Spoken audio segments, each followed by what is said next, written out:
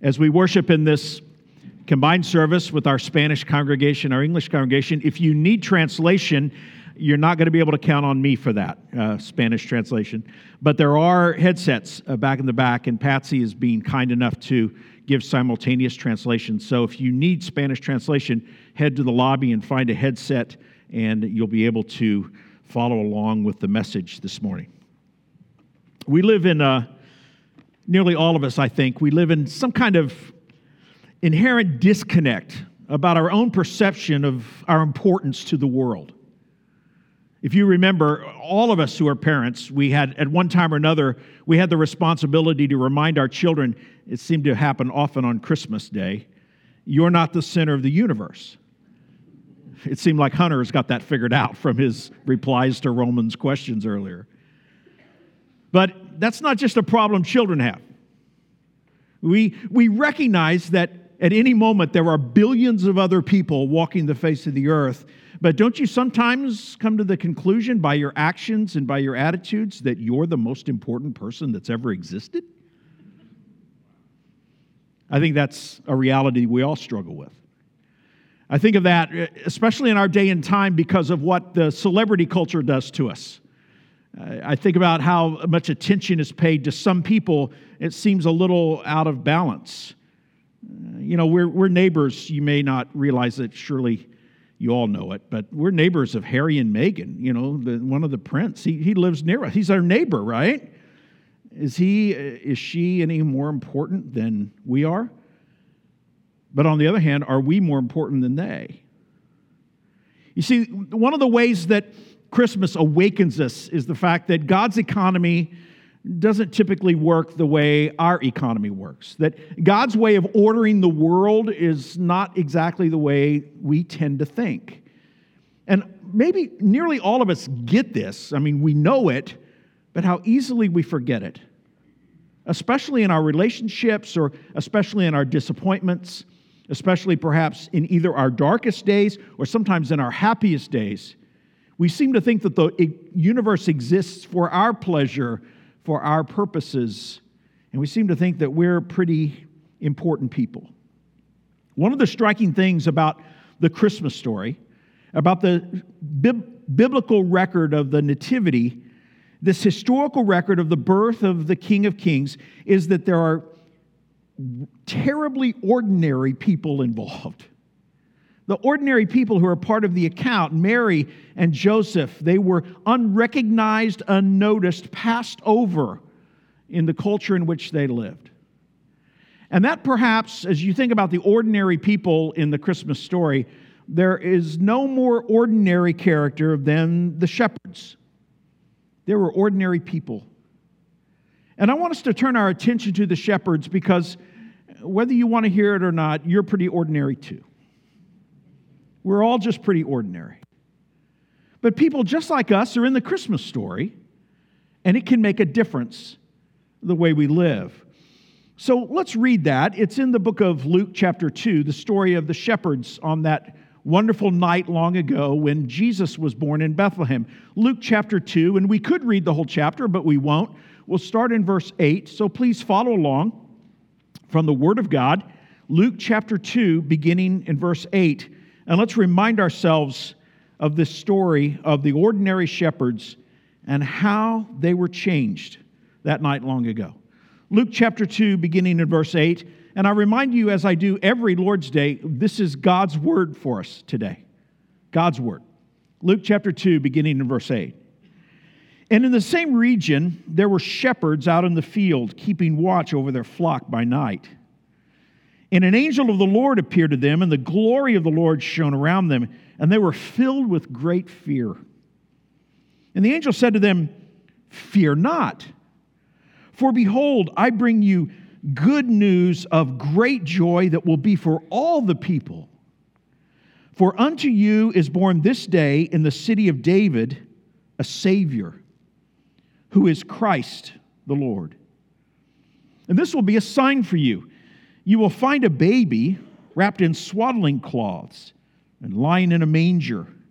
And suddenly there was with the angel a multitude of the heavenly host praising God and saying, "Glory to God in the highest, and on earth peace among those with whom he is pleased. Our text begins in verse 15 this morning. When the angels went away from them into heaven, the shepherds said to one another, "Let us go over to Bethlehem and see this thing that has happened, which the Lord has made known to us." And they went with haste and found Mary and Joseph and the baby lying in a manger. And when they saw it, they made known the saying that had been told them concerning this child. And all who heard it wondered at what the shepherds told them. But Mary treasured up all these things, pondering them in her heart. And the shepherds returned, glorifying and praising God for all they had heard and seen as it had been told them. Shepherding was a pretty common occupation in Palestine 2,000 years ago. And shepherds were perhaps the most ordinary of ordinary people. Some have said that in those days, shepherds were considered on the level of thieves. There are some commentators who think that shepherds couldn't even give testimony in a trial because they were inherently untrustworthy in that culture. That might be an overreading of history. We're not quite sure that's the case. There is some evidence also that they were considered unclean, literally unclean, because they worked with sheep all day, and therefore that meant ritually or spiritually or religiously unclean. Evidently, there's a saying from this time that goes this way: "He who walks where the sheep walk has difficulty keeping his feet clean." Common sense, but a perception that was overlaid onto shepherds, evidently. And all of this, the ordinariness of shepherds, it would have been particularly true, and ironically so, of the religious establishment. Because if you know anything about the religion of Israel 2,000 years ago, if you know anything about what we call the Old Testament, sheep were necessary for their religion. There was a regular routine of sacrifices. And so these shepherds, who were considered, in a sense, outsiders, were surely considered ordinary people. They were some of the most crucial individuals for the ongoing health and practice of the religion of Israel. They were considered regular guys, looked down upon, uneducated, but they were hard workers, unsophisticated, but surely they had common sense. It was a lonely profession. It was often passed down from father to son. They were insignificant. They were usually forgotten, especially on the broader earthly stage. But again, if you know your Bible, the Bible's filled with shepherds. All the way back to Genesis, Abel was a shepherd. You go further into the Old Testament, Abraham shepherded sheep. You have Moses in his exile. He was a shepherd. You even have King David, who, though he was a king, he began as a shepherd boy, didn't he? It's one of the reasons he wrote that beautiful psalm that we all know so well, "The Lord is my shepherd." And Jesus, even though Jesus was also of a rather ordinary social strata, he was a carpenter, a workman by trade, the same career that his father had had, Jesus self-identifies as a shepherd. He says, "I am the good shepherd." So even though in that society, shepherds were overlooked, dismissed, they missed out on power and prestige, they were not the important people, this reality, beginning with Abel and going through Abraham and Moses and David, the greatest names of the Old Testament, they were all shepherds. That should awaken us to something. At the very least, it should awaken us to the fact that God's economy doesn't work the way we think. That God tends to turn everything upside down.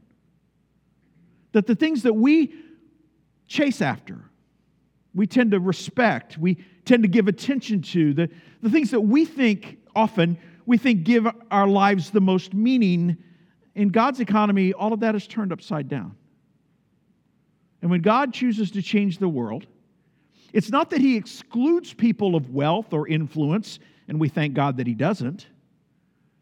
It's not that they're excluded, but God is delighted to use regular people like you, like me. That's one of the things the Christmas story tells us. It was Martin Luther, the great reformer, who said the true Christian religion does not begin at the top as all other religions do, but it begins at the bottom. It begins in a stable. It begins with a lonely couple far from home. It begins with shepherds on a hillside. And one thing is certain. If you still have your Bibles open there to Luke 2, look with me at verse 18. It says, "And all who heard it wondered at what the shepherds told them." Listen carefully. Those shepherds, they were changed that night by this good news of great joy. The shepherds of long ago, they were changed. Something happened to them that shifted their whole approach to life. It changed the way they talked. It changed the way they acted. It changed everything thereafter. Because we'll come back to this a couple of times this morning, but if you can just imagine, when shepherds started to tell this story, shepherds don't talk this way. These were not the kinds of stories that shepherds would typically tell. But they were changed by what they saw. And they were changed by what they experienced. They were changed by this good news. And it was redemption's message that changed them. They were Jews. They knew about Messiah, regardless of how educated or uneducated, regardless of how devout or undevout. As Jewish citizens living under the oppressive rule of Rome, they knew what you and I would call the Old Testament. And they knew that God had promised to send a deliverer, the anointed one. We would call him Messiah. And they were waiting and they were watching. And they got news of all the people on the earth. They got news that hillside, that dark night long ago, that it had happened. And this good news of great joy changed them. And that's what the gospel ought to do. The gospel changes us. If your life has never been changed, then you've likely never heard the gospel. You've never responded to the good news, because you can't really recognize what God does in Jesus Christ and ever be the same. The gospel changes us. And not only that, I think we have to be honest about it. But while many of us have had lives changed by the gospel, sometimes we forget. Sometimes we drift back into our routine. Sometimes we even recognize that passion and that joy and that wonder from that first time that we found forgiveness for our sins, the first time we really recognized what Jesus Christ had done, He did for us, sometimes we forget that. We get distracted, we get busy with the busyness of life, we neglect the wonder of the change that comes because of this good news. It's Christmas morning. We've come together. But is it still possible that you've forgotten? You've forgotten what it was like to live in darkness? Is it possible you've forgotten what it was like to have no ultimate hope? Is it possible you've forgotten what it's like to experience the joy of knowing that death no longer has power over you? Have you forgotten this good news of great joy? And can we go back? For some of us, my story, 50, 55 years ago. For some of us, perhaps it's only a brief time, but is it possible for us to go back and retrieve again? Is it possible for us to reflect and to remember and even to retrieve this great joy that comes from this great news? I hope we can do that this morning, because Christmas is great news. Like the shepherds long ago, let me ask you 5 quick questions. Can we, like the shepherds long ago, will we acknowledge, first of all, the gospel, its divine origin, its source? The fact that this message that we talk about, the message that is great joy, of great peace and good news of great joy, do we recognize it's not man-made?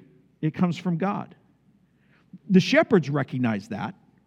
Look with me in verse 15.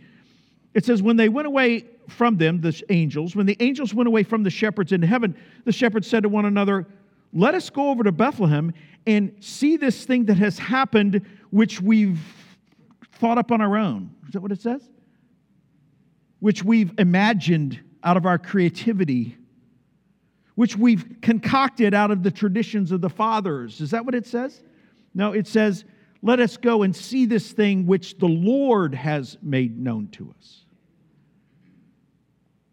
You know, one of our great stumbling blocks, one of the places, it's like a path that diverges and we go one way instead of another and we find ourselves in darkness and in hopelessness, is we forget the fact that God has made himself known. And when we chase after human philosophy, or we're trying to get the approval or the acceptance of the people around us, many times we can devalue and hold as secondary this incredible mystery that God is the one who gives us this good news. Shepherds didn't do that. Now, you and I, perhaps you're sitting there, you're saying, well, sure, the angels had just woken them up on a hillside, right? But you and I were awakened no less dramatically. The Bible says the Holy Spirit of God grips your heart, enlightens you. When the Holy Spirit reveals to you that you're a sinner, that you're in need, and yet God loves you through Jesus Christ, that's no less a miracle. And the message of great news, good news of great joy, it's of divine origin. You see, the question is whether you buy that, whether you believe that God interrupted history, whether you believe that a little over 2,000 years ago, literally in the Middle East, in Palestine, in that part of the world, God stepped into history in a dramatic way, and the world has never been the same. That's the reason we're here this morning. And all of the effects, including the idea that there are Christmas trees and there are lights and there are songs that we all recognize, even Mariah Carey. There are all of those kinds of songs. The world is basically saying something unusual happened on Christmas. Something unusual happened 2,000 years ago. And my question to you and to me this morning is, will we acknowledge this divine origin of this good news? The second question is, not only should we recognize its divine origin, but when we think about this gospel, we should affirm the fact that there's an urgency that's built in. There's an urgency to it. Look at how they respond. It says in verse 16, and they went with haste and found Mary and Joseph and the baby lying in a manger. They hurried.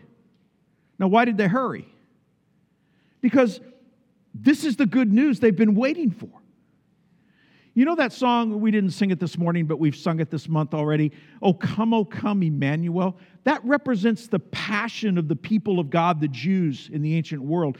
God had said he would send a deliverer. When would he come? And now he shows up, and so there's urgency about it. That's not the kind of news you just put your hand in your pocket and you sit back and you have another cup of coffee and you say, we're going to think about all the implications of that. There's an urgency to this. God has interrupted history. The Savior has come. The one has come who will give new life and new hope. He will bring an end to the darkness that rules. There's an urgency to it. And there's a sense that what they were witnessing, they knew its importance. They knew how crucial it was. Listen carefully. I'm all for casual worship services. This is as dressed up as I get here at Calvary Baptist, all right? And so I don't think the idea of how we dress is necessarily the issue, but there is a problem when we take the gospel with a level of casualness that neglects its importance. That we act as though it's just another aspect of life. They recognized history's changed, and they responded in a hurry. It's as though they ran to Bethlehem. I wonder, do we recognize how urgent it is? This is good news. That brings me to the next point. Because like them, we also need to accept this heavy responsibility. What's the responsibility? Look in verse 17. When they saw it, that is what was going on in the manger, they made known the saying that had been told them concerning this child. In other words, now they had a responsibility. How could they remain silent about such great news? Great news, now listen carefully, great news that the world was dying, and when I say dying, literally dying to hear. The world needed this good news. I could argue that there's a sense in which the fact that you and I know the gospel, it began with those shepherds sharing the good news that night. It's a chain that began 2,000 years ago. There's all kinds of mystery to that in God's providence, and God does what He wants to do with the message of the gospel, but listen carefully. Once you hear it, you have a level of responsibility. Privilege brings responsibility. And they'd been told this good news. And here's what I want you to think about on this issue of the responsibility we have. The shepherds were still shepherds. They hadn't been to seminary. They hadn't been, no one had laid hands on them and made them elders, right? They weren't pastors. They were still shepherds. Relatively untrained. Even the most educated of them likely could not have answered all the questions of the skeptics. But what did they tell? They just told what they knew. In fact, let me say it this way. They told what had happened to them. And how many of us, we have this great responsibility because God has moved into our lives and Jesus has forgiven us and we know what life is about. We know the answer to sin and death, and yet we never share the good news because we're intimidated that somebody might ask us a question that we can't answer. Someone might challenge us in a way that would embarrass us. And so our conclusion is, you know what? It's better to stay quiet. Give him the phone number of the pastor. We'll let him answer all the questions, right? Shepherds didn't do that. And they couldn't have explained all of the mysterious theological implications of the hypostatic union, the mystery that Jesus was both God and man. They didn't get that while they were there in the manger or in the stable. They just went out and told the news. Can you do that? Can you say, this is what God did for me? Can you say, I'm not sure what you believe, I don't know what works for you, but let me tell you what God does for me. Now, nothing I'm saying is an excuse for us to remain ignorant. I think we always ought to be growing. We always ought to be seeking to more deeply understand the truth. But if we stop living out and sharing the good news until we can answer everybody's questions, you know when we'll start talking? Never. And the shepherds, they accepted this responsibility. They went out and they just told what had happened to them. Because after all, that's what a witness does. I mean, think about it in a trial. What does a witness do? A witness is there just to testify what they know or what they've seen. The witness isn't responsible to convince the jury. Witness isn't responsible to persuade the judge. Witness isn't responsible to answer every objection. A witness is called to the stand, and if you're called to the stand as a witness, all you're really allowed to do is to say, this is what I know. This is what's happened to me. And that's our responsibility, just like it was the shepherds. There's this divine origin. The gospel comes from heaven. This is God interrupting history. There's an urgency to it, and that brings us to a responsibility. But we'd be remiss if we didn't notice what they were left with. Will we adopt the new worldview, the new outlook that the shepherds adopted? I'm going to suggest to you that the shepherds' lives were never the same. And the only reason I say that is because look at what happens. We'll skip down. Verse 19 talks about Mary's response and pondering all of this. But look at verse 20. It says, and the shepherds returned. We'll talk about that. The shepherds returned, glorifying and praising God for all they had heard and seen as it had been told them. What did the shepherds do? I just think this is astonishing. The shepherds get visits from angels, and they go see the birth of the Messiah. And what's the next thing they do? They go back to shepherding because they've got responsibilities. I always wonder what happens to the sheep when all the shepherds run off to Bethlehem. I worry about that kind of stuff, right? But they go back. Going back is not a bad thing. I think sometimes some of you hear preachers like me talk, and we talk about responsibility, we talk about urgency, and our expectation is that you all sell everything you have and go out to the mission field, far, far away. No, the shepherds went back to their lives. They went back to the sheep. They went back to the sheep brokers. They went back to taking the lambs to Jerusalem. They went back to their life, but they went back to their lives with a whole new perspective on what life was about. It was a whole new worldview. The Messiah is here. If you're a Jew 2,000 years ago and you really believe that Messiah is born, your life is never the same. You've been waiting for that for generations, for centuries. But they went back. They went back with a different worldview. And how's the worldview described? Glorifying and praising God. They went back and they were never the same. And all they did was they lived out their experience, which was basically a new way of seeing the world, because now God had finally brought to fruition those promises that they had waited on. And the response, you can see it in verse 18. Go back up and look at verse 18 for a minute. It says, all who heard it wondered at what the shepherds told them. Because what did I say? This doesn't sound like shepherds. The kind of stuff they're saying doesn't sound like what a shepherd would say. There's a poem that expresses the skepticism their neighbors probably had. It goes like this. There are men I know who say they talked with angels on a hill last night. These men are simple shepherd folk, and most assuredly wrong, though they say that the angel told them of a birth, a princely birth, it seems. And they all agree the angels sang, but they can't describe the singing. Although the words peace, goodwill, and glory were surely sung, they say.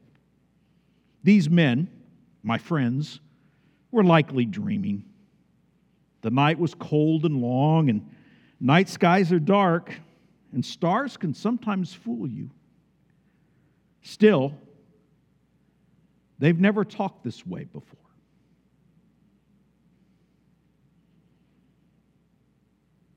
Because the shepherds were changed that night by something that indeed was real. Have you ever wondered what happened to those shepherds? I mean, we read the Bible and we forget this, but 30 years went by. They saw a baby they believed was Messiah. The family, you know the story, the family went down into Egypt and then ended up in Nazareth. What about those shepherds? I mean, for 30 years, they lived, they cared for their sheep. What were those weeks and months and years that followed? What were they like? What memories did they carry? What questions did they ask? Because, get this now, they had seen and believed that deliverance was there. And surely their question was, where'd it go? What happened to it? Think about them. They're shepherds.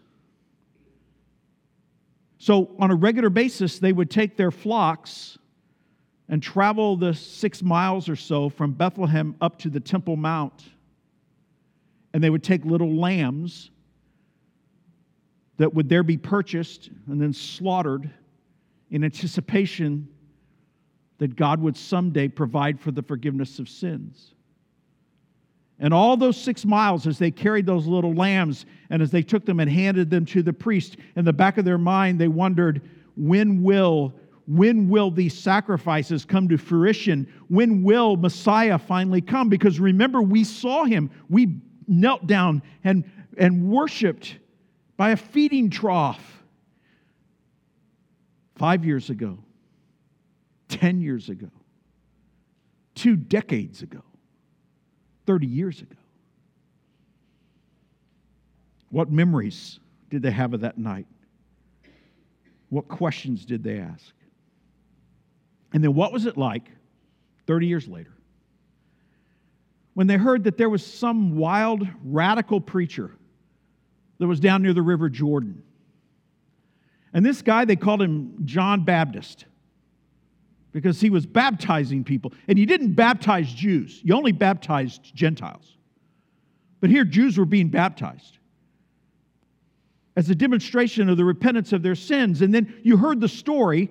Your ears would have really perked up. You heard the story that one day his cousin, who was some itinerant rabbi from up in Galilee, and his cousin was there by the river Jordan, and John, this baptizer, looks at Jesus and points to him and says, "This is the Lamb of God." You're a shepherd, so you pay attention to lambs.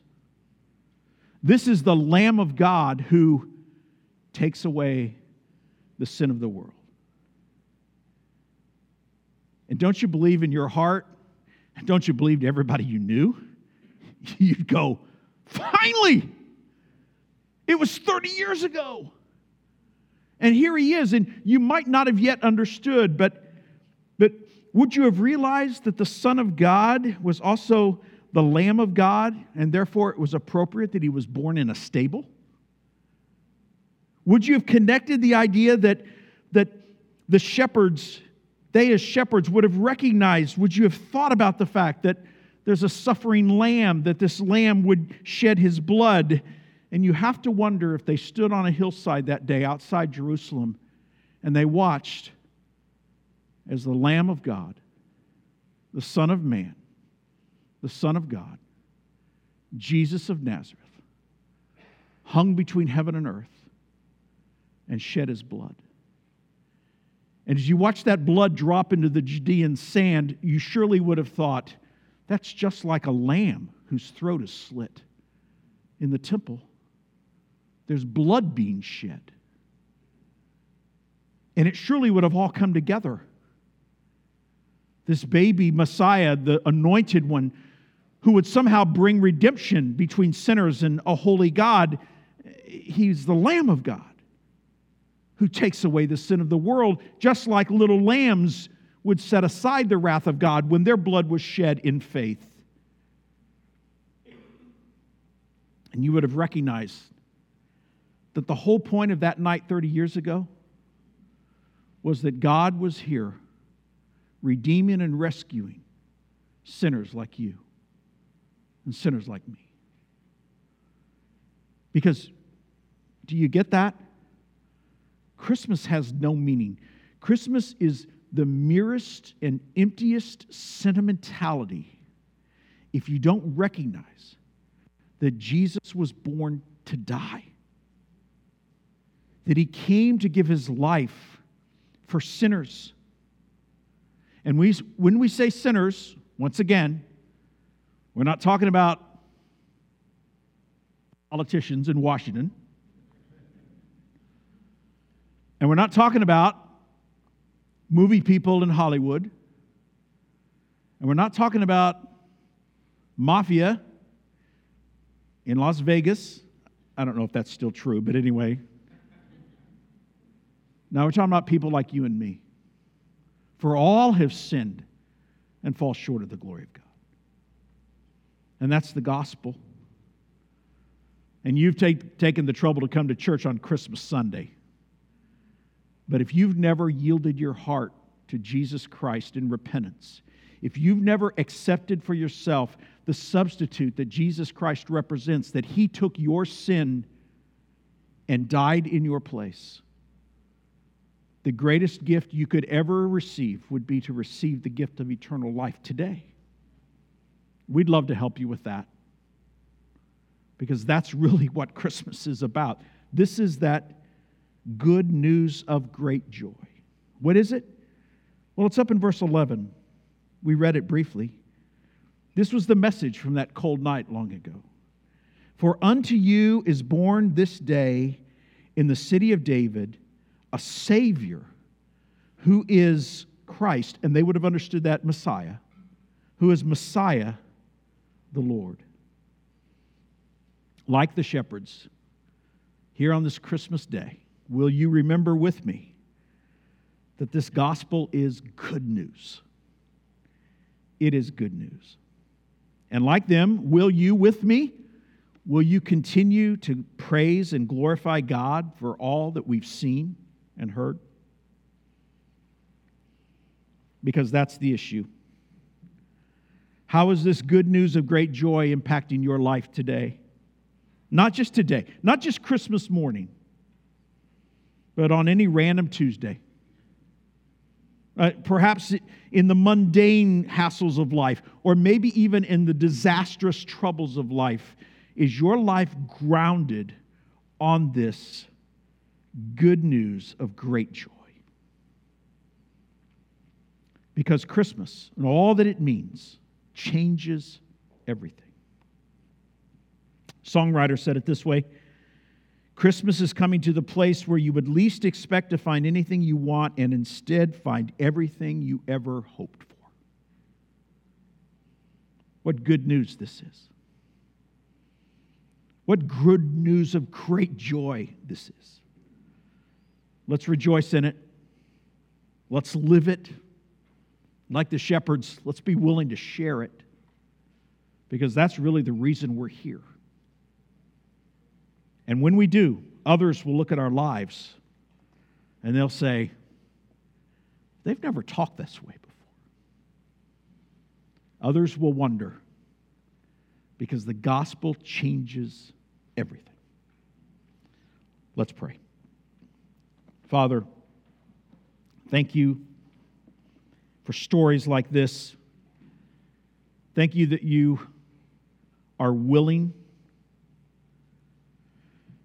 to step into history 2,000 years ago by sending your Son, and you're willing to step into our lives today to draw us back to yourself, to restore us if we've wandered away, and you are willing, Father, for any who are here under the sound of my voice, any who have never in a personal way put their hope and faith in Jesus, we know that you're willing to interrupt their lives as well.